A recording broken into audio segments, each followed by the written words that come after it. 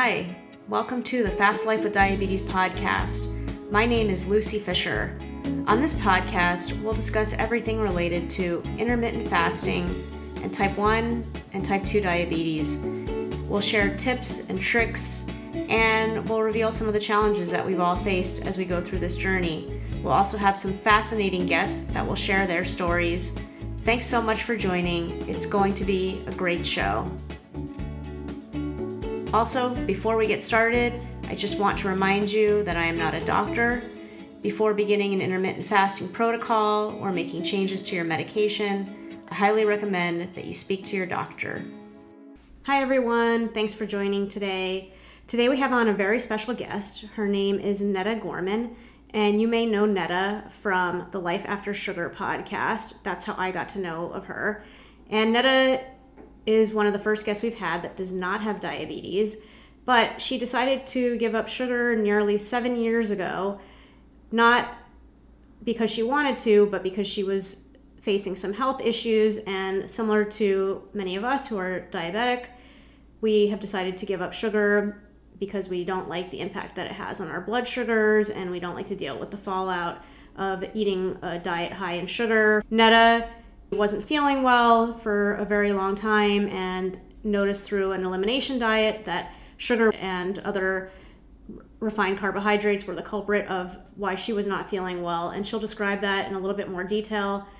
Now she has her podcast. She also has the After Sugar Club. I'm going to link to all the places that you can find Netta in the show notes. She has dedicated a large portion of her life at this point to helping people to quit sugar in their own way, and she does it so that people can lead a more healthy and joyful life. And she goes into great detail about what you can eat if you've given up sugar, and how you can manage social occasions, and how your life can be very rich and fulfilling even if you're not eating sugar.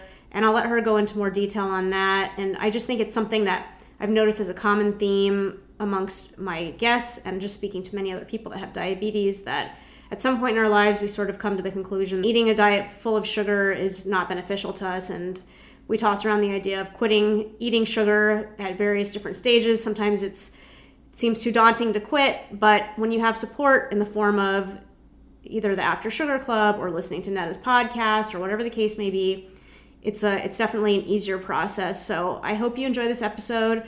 I know I enjoyed speaking to Netta. Hi, Netta. Thank you so much for joining today. Oh, you're so welcome. Thank you for having me.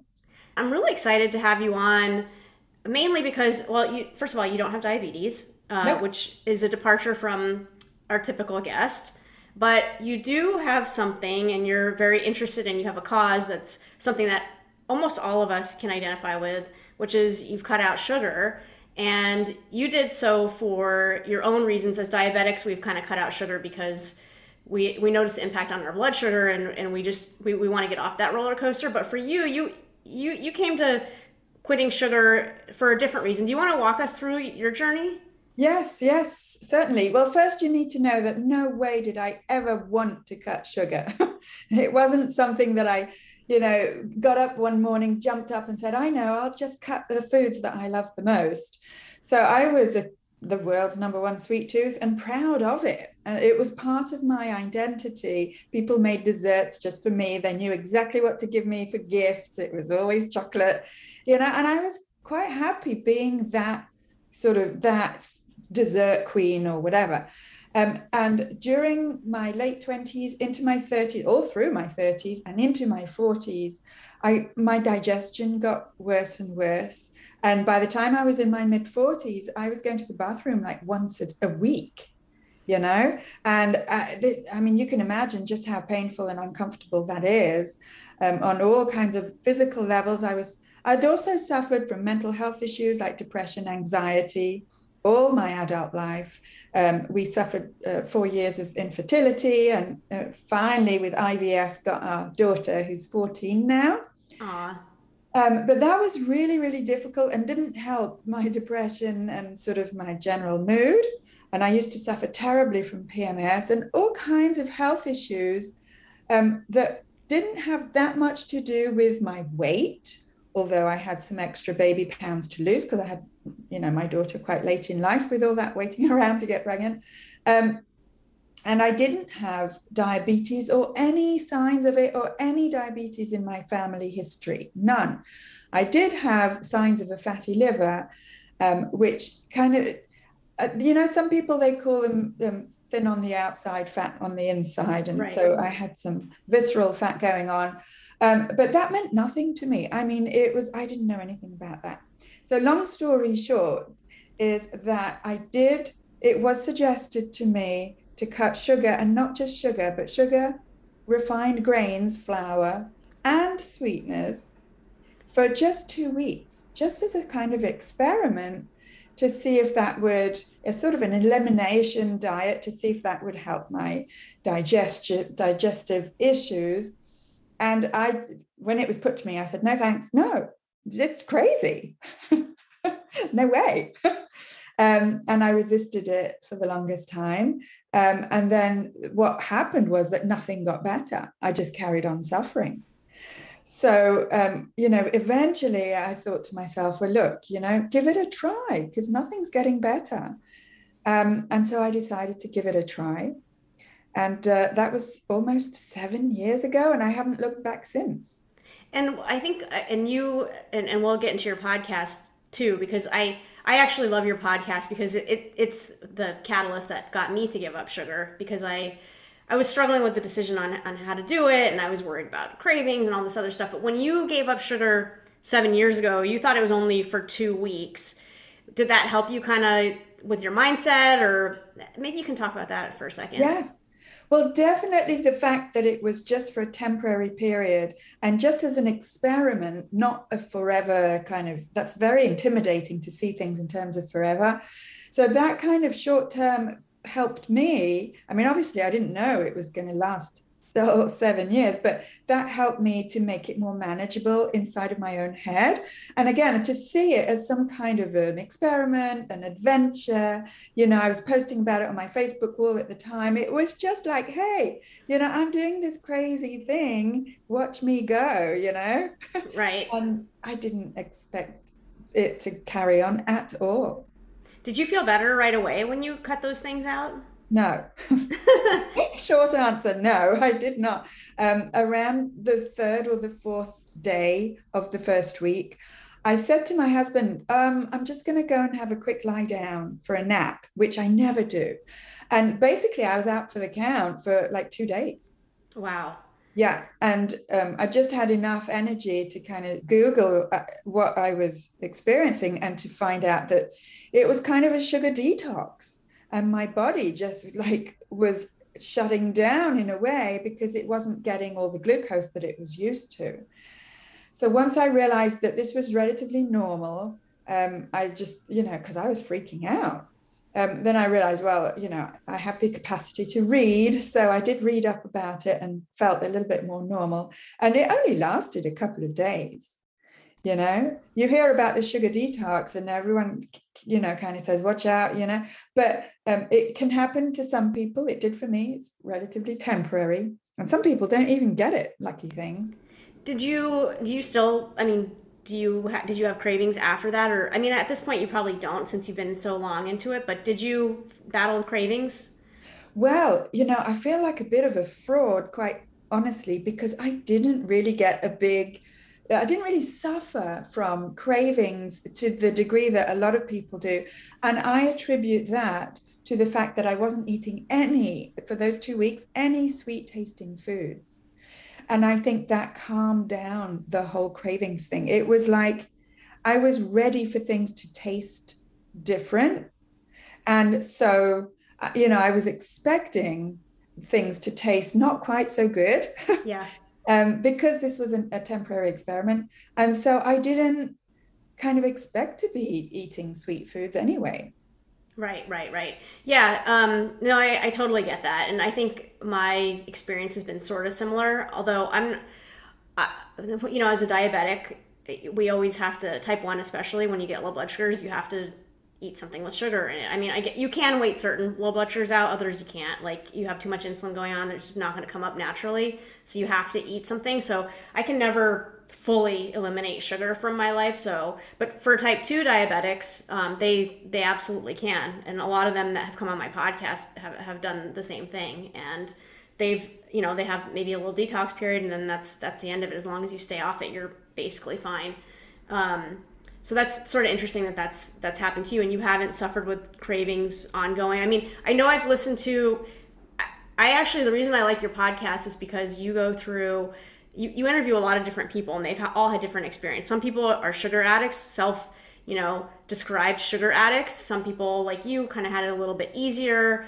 I mean, maybe you can talk about like the gamut of like what kind of people you see, and you also have an after sugar club, which I want to talk about. Like, Yeah. what kind of people do you see? Well, it's across the board, as you said, because first of all, everyone can benefit from cutting down sugar. And I don't necessarily go for, like, I say to people, you don't need to be like me, be like you. I'm not some guru or anything like that. And I don't have the answer. I found a way that suits me. But other people, they find, what I encourage is for people to find a way that suits them. And the amount of sugar is so personal to each person. And what we consider as sugar is also personal. So for me personally, it's no added sugars, not even like sweet tasting natural sugars like maple syrup or honey. I just don't like the taste of sweetness anymore. I just lost the taste for sweetness. It actually tastes bad to me now, and I try to avoid it. And that's me, and for me, flour or refined grains, like bread, crackers, all this chips, all the salty, starchy stuff, is a trigger for me anyway in my behavior. So it's no fun for me to eat those things because they just make me want more and more and more. And then I get stomach cramps, and then it's just no fun. I don't see the point of putting myself through that. So the people that I talk to are all across the board, from vegans to 100% carnivore and everything in between. From, I brought down the sugar and the processed foods that, because sugar is just automatically in processed foods and automatically not in unprocessed whole foods. And I don't freak out too much about fruit, So some people have cut fruit, fine. Some people still eat fruit, fine. I honestly don't care what people eat. I care about how they feel. And if they're feeling good with how they're eating, all the power to them. And if certain foods that are so-called healthy are actually causing them some kind of suffering, either psychologically or emotionally or physically, then I don't consider that that's necessarily healthy for them to be suffering. And if cutting out those foods makes them feel better, great.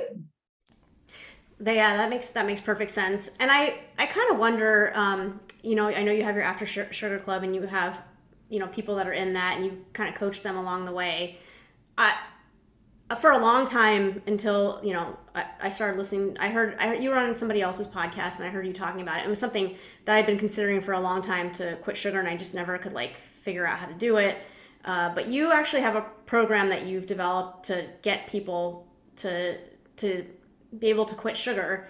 Can you give us some of the highlights of how that works? So that, because I think a lot of people are scared. It's like a huge, there's a lot of mental barriers around something that we've been doing for our whole lives, eating sugar. It's very socially acceptable, and everybody does it. So maybe you can just talk about how how your process kind of works. Yeah. I mean, it is everyone that I talk to on the podcast, I ask them what their life was like before, right? And most of them, if not all of them, have childhood memories of eating sugar, as do I. And so when I first cut sugar and flour and sweeteners in 2015, I didn't realize I was doing a thing. But because I've been a teacher all my life, and because I carried on doing this for several years, I had the time and the mental bandwidth and the mental clarity, because I don't have brain fog from sugar anymore. I had my teaching skills and this mental time and space to think about, what is it that is making this so doable for me? And how can I help others get there? Because I can see people are struggling so much. And so again, I applied my sort of teaching skills. I've created courses all my life. It's just I'm teaching English as a second language, but I applied those skills to creating specific exercises that will walk people through, and I'm there as well to walk them through the different steps to becoming sugar-free. A lot of those steps are to do with our emotional connection or relationship with sugar. And we're not necessarily aware that we have any kind of relationship with sugar until we entertain the idea of not eating it anymore. And then all these things come up. What do I do when I'm tired? What do I eat when I'm stressed? What do I do when I'm emotional, when I'm mad, when I'm, frustrated, when it's my birthday, or when it's my kid's birthday, or when it's my neighbor's or cousin's aunt's birthday, It's like, what do I do in social situations when someone is offering me foods with sugar or flour or whatever? And then all these different things come up, and throughout the year, you have the Christmas and you have the Easter and you have all that stuff. And it kind of becomes, for most people, as it did for myself, a question of social niceties or social expectations and how to deal with those and what to say to people. I have a whole exercise about what to say to people, and it's kind of no longer about sugar per se, because people don't come to me asking me, so Netta, tell me biologically what fructose does to the liver. And I know all that stuff, but people don't ask me to explain it. They want to know, how do I live day to day, year after year, being sugar-free and not feeling left out, not feeling like an oddity, not being judged for it, not getting into arguments with people about it. And that is really what my After Sugar Club is all about, is to walk people through the days and the weeks and eventually the years after you decide to be sugar-free. Yeah, that's a really useful service that you provide, because I think, especially with diabetes, a lot of especially if you're type 2, most doctors will recommend that you change your diet in some way, maybe go low carb. They may or may not talk to them about cutting out sugar, but usually there's some sort of conversation about like limiting carb intake. So, it just seems like such a hurdle. Like, what am I going to eat? If I don't have carbs, what am I going to eat? If I don't have sugar, what am I going to eat? And it just feels like there's going to be nothing left, but that's actually not true. And you did a really good podcast episode about what you eat. And I like that, because you actually go through your day and your meals sound amazing. So people can actually see that there's plenty to eat if you're not eating sugar. Yes, plenty to eat. And, we use the word carbs a little too loosely, in my opinion, because there's a huge difference between the carbs that are the refined sugars and the carbs that are in fruit and vegetables and, fermented dairy, in my case, cheese and yogurt and kefir, and the carbs in fiber, those are carbs as well. So when people say no carbs, or if they ask me, do you eat low carb? I'm like, no, it's not low at all. When you consider that biologically, the human body needs no carbs at all to function. I still do eat carbs in fruit, veggies, not a lot of fruit, but all the same fruit, veggies, and fiber and flax seeds and chia seeds and my fermented dairy. And so it's actually, a lot of carbs. It's just that my definition of a lot of, or low or high, is dependent on where your starting point is, right? So it's low carb if you compare with the 300 grams of carbs that in Canada, at least, are on the recommended daily intake. That's low. But if you compare with what the human body needs, it's not low at all, because it's zero. It starts at zero. So that's one thing for the carbs. And then the other thing that I was saying on that podcast episode about what I eat is basically we need to redefine what food is, because what I eat is food, right? And so it's everything that is whole foods, unprocessed by the food industry. I process some of my foods, so because I I'm into gut health and I'm into fermented foods and I make my kombucha and my yogurt, my kefir, and you could argue that they're processed. It's just not by the food industry, it's by the good bacteria that make them probiotic. But I mean, the number of times that I eat food or products that have been tampered with and created in a lab by the food industry, it's very, very rare now because they make Right. me feel like crap. Yeah, and why would you subject your body to that? It's just you learn that lesson over and over and over again, and finally it just clicks that you don't want to do that anymore. And I think Yeah, that's where people end up just making that decision. It's yeah, just the execution of how you're going to actually do it, what you're going to eat in a day, so that you don't feel like you're completely deprived, and changing your mindset to make that work. And yeah, actually, some of the things that you're describing, some of the carbs that you eat, I mean, what you eat, based on the episode that I've listened to and other things I know about you, I mean, any carbs you're eating are, they're the glycemic index in those is not going to have the same impact on your blood sugar as if you're sitting around eating, candy corn or, something, exactly. chocolate all day Exactly. long. Yeah. And I don't have diabetes, but I did do an experiment for a month testing my blood sugar, as if I were diabetic, with those things that you The kind continuous glucose monitor. Oh, you had one. I didn't realize that. yeah. Okay. Yeah.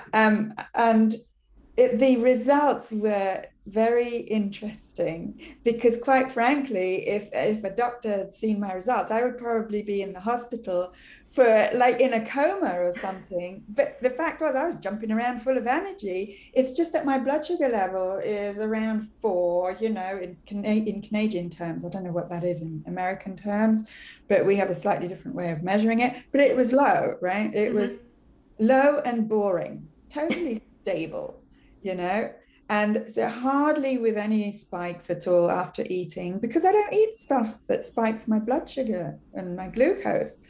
But because I've never had any problems with diabetes, I'd never even sort of bothered to really measure it. And I just did it as an interesting experiment. It was about a year ago, just to see just how boring someone's blood sugar levels are, like mine, who doesn't spike them all the time. Yeah, and actually, you bring up a really good point, and we can bring it back to intermittent fasting too, because you can actually achieve those more stable lines by diet and or adding intermittent fasting to your life. Because if you are doing fasting of any kind, then you're not eating, so you're not impacting blood sugar at all. So, and actually, I think having listened to your podcast and knowing you, a lot of the people you work with are actually intermittent fasters as well. Cutting sugar and intermittent fasting kind of go hand in hand. Yep, they do. They do. And, most people begin with intermittent fasting and realize, uh-oh, sugar's getting in the way of being able to fast easily and naturally. Whereas for me, it was the other way around. I'd never heard of intermittent fasting in 2015. And so I cut sugar and everything, all the sweet foods and starchy foods. And lo and behold, I was getting hungry less and less often. And intermittent fasting just came naturally. I just realized it had a name like 4 years after. Right, and you do intermittent fasting a little bit differently than some people. Like you do a breakfast and a dinner, is that right? But no snacking between, or how do you normally It depends eat? on how I feel, quite honestly. If I want to have breakfast, I have breakfast. And if I don't, I don't. And that's kind of how sort of complicated it gets. Some days today, I didn't have breakfast, and my meal was about 6 p.m. last night. And I'll eat when I feel hungry. And it might be, at midday today, or it might be at 4 p.m. or whatever. Yeah, that's the other good thing about limiting sugar, limiting or cutting carbs is it allows your body to become more intuitive. I feel when you have so much just interaction and input into your blood sugar constantly all day long, riding the roller coaster, you saw that your blood sugars were very, very stable. As a diabetic, we can really see the impact of different foods on our blood sugar. So we know, if you put that into your body, that's going to cause problems for you, not just for an hour, but probably for the rest of the day and maybe even into the next day. So you can really see. But I think what my point is that with cutting sugar and carbs and things like that is it allows your body to kind of reset, and you listen to it. Like for whatever reason, you ate 6 p.m. last night, you're skipping breakfast today, you're not hungry. Your body's saying, I'm not hungry right now. I Right. And think, I don't even consider that I'm skipping breakfast yeah, because that's still in that paradigm of 3 meals a day. Whereas my new paradigm, it's not really new anymore, is I eat when I'm hungry. right. You eat when you're hungry, and you eat what you want to eat when you eat. It's not like, oh, this is I have to eat donuts at breakfast or I have to have a Right. waffle. It's Yeah. yeah, Or I have to eat healthy, I eat what I want to eat. It's just that I've changed what I want to eat. right. That's such an important distinction. Don't mind the cat in the background. Speaking of eating, somebody is very interested in eating right now. So maybe you can bring us through what prompted you to start your podcast and After Sugar Club and your website, and you're on Instagram. Yeah, yeah. Honestly, part of it is that because I'm a teacher and I have been all my life, I was like, I cannot keep this to myself. I just feel so great. I feel like I'm going back in time. I got my 20-year old body back, and I've got my energy, and part of me is like, well, a lot of people imagine that giving up sugar, first of all, that it's giving up something, and second, that it's some kind of joyless, awful self-denial. And I want to show that it's quite the opposite. And I do like, because I'm a college teacher, and I like to get my students to see things differently and to question things. And I like to do that with the general public as well, who are open to doing that, especially for intermittent fasters who are open-minded enough already to try intermittent fasting, to step out of this 3 meals a day paradigm. And I love working with intermittent fasters because of this open-mindedness. And so I decided, look, I'm going to teach about this. First, I did it in French because I'm in French-speaking Canada in Quebec. So I did it in French for 2 or 3 years. And then I said, English is my language. You can hear I come from England originally. I said, I'm going to also do it in English because, English speakers deserve to live this amazing feeling of freedom from sugar. So then I made a website, which sounds easy enough, but I'm so not techie. I got some help. And I wanted to make a podcast, and I kept putting it off. And then I sort of promised myself, in fact, I promised a friend of mine, I said, I'm going to do it before the end of January 2021. And the 31st of January 2021, I pressed publish. I was like, oh my God, I got to do it now because I promised I'd do it. And it took off. And I just passed over 120,000 downloads in a year. So it's hitting a nerve. And I think the fact that I've got all these amazing guests that show that there are so many different shades of being sugar-free and living sugar-free, that there's not a one-size-fits-all approach, that I certainly don't have the answer. And these are just ordinary people like me, whose lives have been transformed from cutting sugar, either completely or partially. And I think it just makes people realize, well, if they can do it, I can do it. Yeah, I really like that, and I love hearing all the stories of all the different people. And it's something like with intermittent fasting. That's why I decided to create this podcast, is so people with diabetes could hear about how other diabetics are doing intermittent fasting. And when I first found intermittent fasting, there's so many good podcasts on that. But when I wanted to cut sugar, I felt like it felt like a very lonely experience. So your podcast was really helpful in hearing the different experiences from people just in all walks of life doing it their own way. And I like the fact that you're not preachy about it. You don't have like 20 different rules that you got to follow. You're just like, whatever works for you. This is how, Yes. this is how you encounter different situations. It's trial and error, just like life in general. That's why I call it life after sugar. It's part of general life, and life is not linear with millions of rules that stuff happens. And I often say, real life happens whether or not you eat sugar. It's just that when you don't, you feel better. And you learn coping skills for regular life things like stress and whatever. No, I don't know about you, but I never learned coping skills for my emotions and for stress. No. No. And I used sugar for that, and chocolate. Well, when that was off the table, guess what? I had to grow up and learn how to cope with my emotions. And that wasn't easy. And so that's also part of what I teach, of how someone who never knew how to do that, me, learned how to cope with emotions. And that doesn't mean not have any. It means actually confront them, name them, deal with them without always reaching out for sugar and chocolate and whatnot. Yeah. I mean, I had to learn all that stuff and now I'm teaching it to others. Yeah, I think that's a really important point you make. It's not just a physical need for sugar, desire for sugar. It's a lot of it is emotional.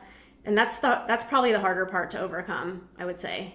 It is because we're not expecting it, right? We just think, just tell me what to eat, give me the recipes and let me, but then I said A, so B, the other thing is that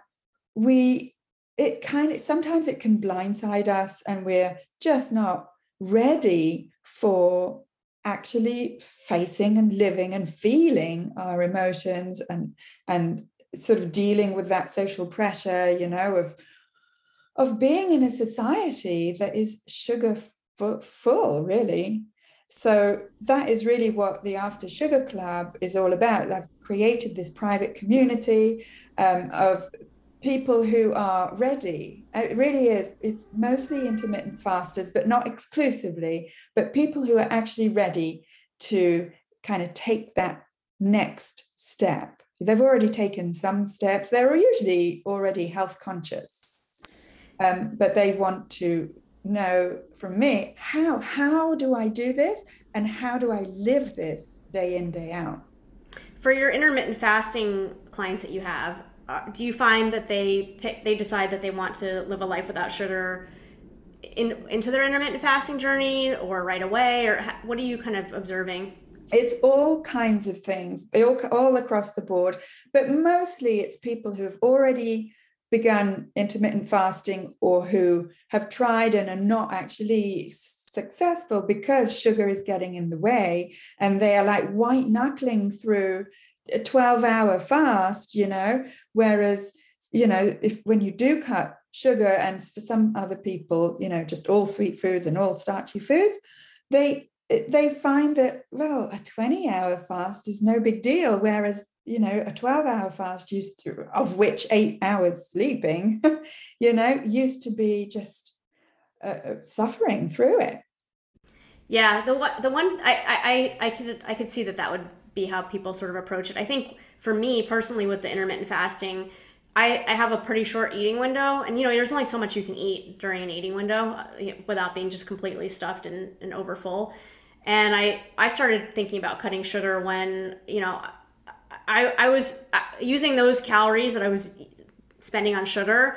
They could have been spent on something more nutritious, and you really start regretting those decisions as you start getting more and more into your fast. And I'm like, why did I eat that piece of cake when I should have eaten some extra broccoli? That would have nourished my body so much better, and I would have been able to have a much more productive day if I hadn't eaten that cake. And then the wheels start turning, like, maybe I should replace the sugar with something that's more nutritious, and then everything starts sort of working together. Yes, yes. When you come to your own conclusions, it's so much more powerful than when someone comes along and says, eat this, eat that, don't eat that, because I don't know about you, but if someone tells me what to do, I'll go off and do the opposite. Yeah. But yes, definitely more nutritious foods. And people ask me, Netta, what do you do? Like when you deserve a treat, go ahead, treat yourself. And I'm like, I do. Even when I'm fasting, I'm treating myself. I just feel so good. And when I'm eating, I'm also treating myself. It's just that my treats don't contain sugar and flour anymore, but they don't have to. My whole outlook has changed. Yeah, you've sort of severed the connection between food and emotions. They're not related anymore. Yes, but I have to say, I enjoy my food immensely. So, in that sense, for me, food is not just fuel. I do have an emotional relationship with my food, and it's a positive relationship, not one of dependency. So I realize you can't be codependent with food because it's not another human, but in the sense that I used to need food, and by food, I mean certain types of food, and by that I mean sugar, chocolate, and whatever. I used to need food to feel good or to reward myself. Whereas now I use, in air quotes, I use food for just enjoyment and to feel good and for it to taste good. I've become such a foodie. It's just not funny.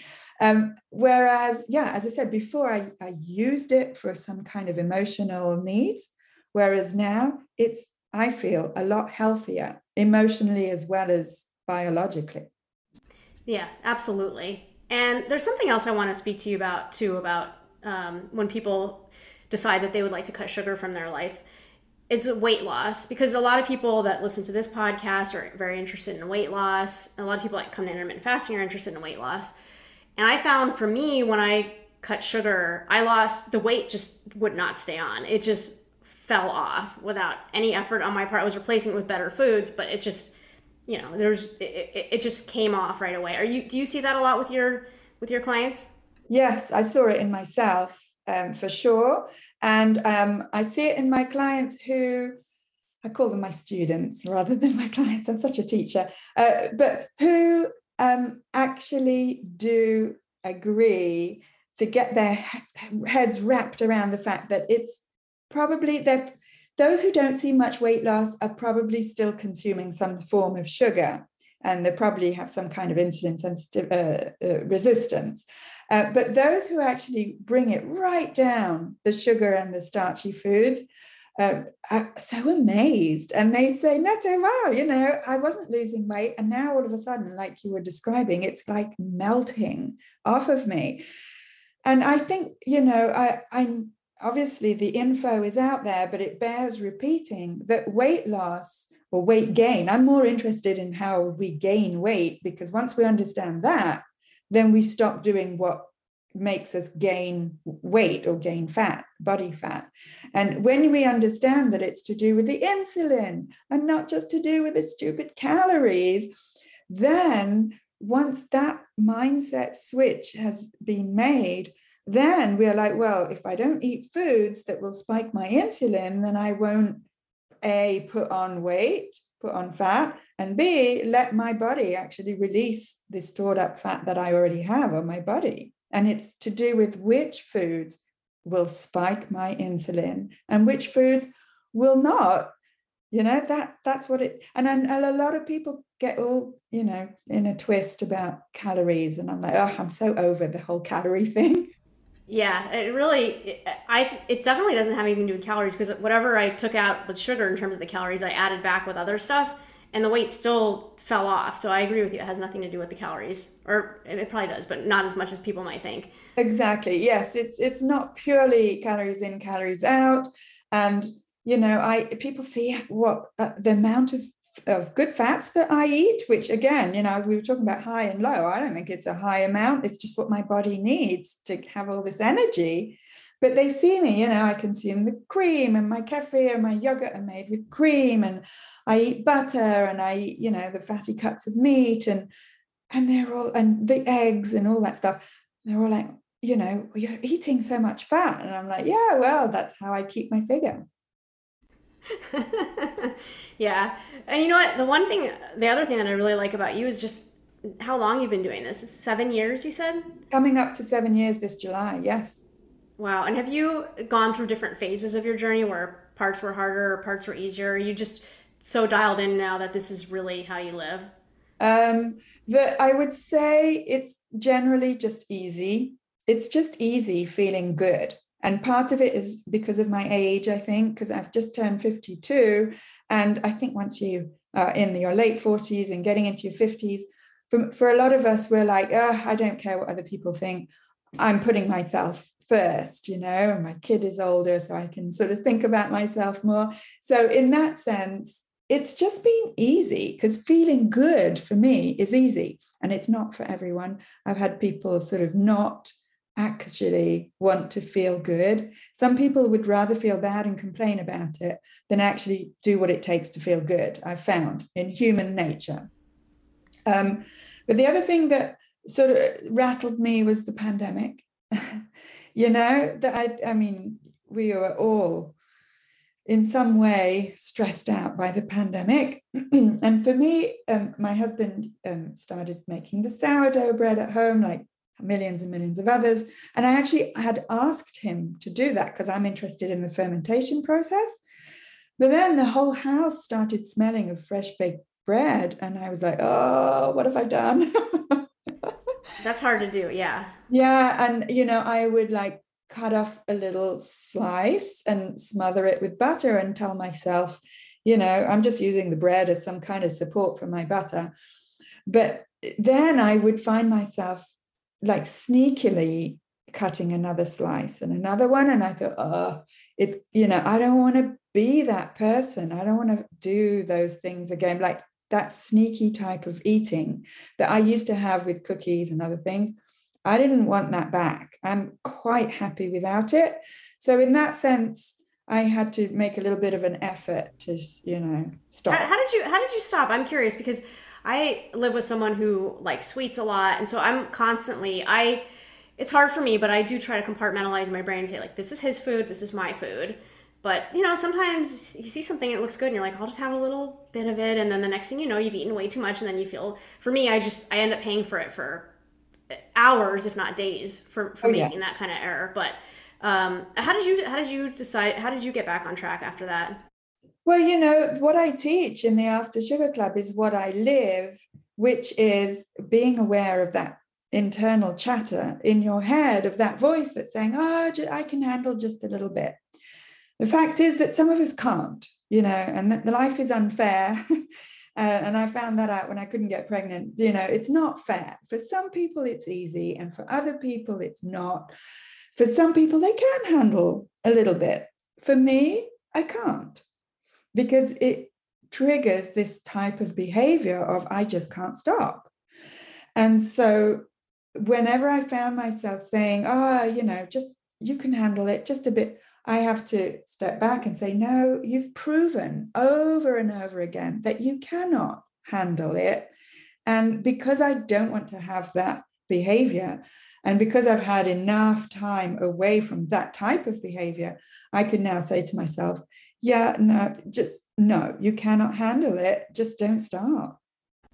Well, thanks for sharing that story, because it's hard to be perfect all the time. And I think that sometimes when you do something like that, or if I have a little piece of cake or something like that, it actually reinforces the way that I'm living, because it reminds you how bad you felt before. And exactly.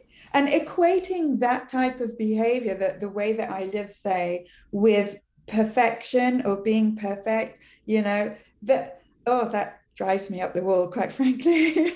Right. Because I am in no way perfect. Ask my family, or anyone. Like it has nothing to do with perfection, and I'm totally not interested in perfection. Right, and I love that about you. It makes you very relatable to people that are looking to cut sugar from their lives and do it in a methodical and in a fashion that they can actually maintain. So, Right. And so whether or not you eat sugar and how much or how little you eat has nothing to do with your value as a human being or how perfect or imperfect you are. yeah, I love that message. So for people that are listening to this podcast and maybe haven't given up sugar just yet, but they're interested in exploring it a little bit more, what do you recommend, and where can, what in terms of what you offer, what should they be looking for? So they can find me on the website aftersugarclub.com. And there I have lots of free resources, videos about what to eat and about what foods in the grocery store don't contain sugar and what to look out for, and about fermented foods and gut health as well, which really is very important for general health, but also digestive health, and also for keeping down cravings and making your mood stable and all that good stuff. I also have a simple guide that they can download to getting more energy, because you can see I'm jumping about with energy, even if you don't eat sugar, and especially if you don't eat sugar. I have also on the website my 5 tips for getting rid of sugar cravings for intermittent fasters specifically. And there's also my podcast, Life After Sugar podcast, full of inspiring stories of people whose lives have been totally transformed from cutting sugar, including also my own. And I have the After Sugar Club, which I'm in the process of sort of reinventing. But basically, that's a paid program, a membership kind of thing. It's kind of like the Netflix of sugar. So you pay a certain amount, and then you have access to my help, to me personally. It's all me. I don't have coaches doing stuff for me. It's all me, and the exercises that I've developed and the framework that I've developed over the last 7 years to actually get you not just sugar-free, but joyfully sugar-free, and living your life and your intermittent fasting lifestyle easily and naturally. That's a great distinction that you make, that it's a joyful life, because I agree, it is joyful. People have all these ideas that when they give up sugar, it's just the rest of their life is just gonna be pure misery, but it's not the case. So, and you really instill that in your students, and on your podcast, you can see that very clearly, that everybody that's doing this, nobody's suffering. They're happier now than they were previously. Exactly. Absolutely. 100% of people are happier. Right. Exactly.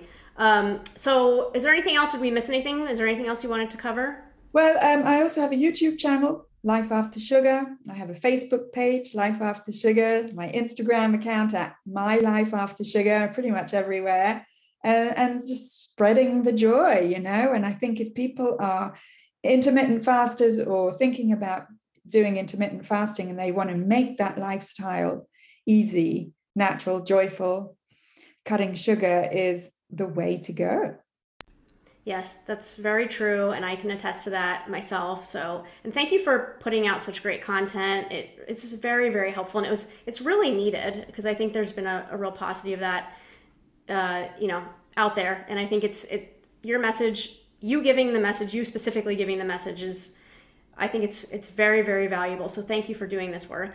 You're very, very welcome. And thanks for coming on. You're welcome. Thanks for having me.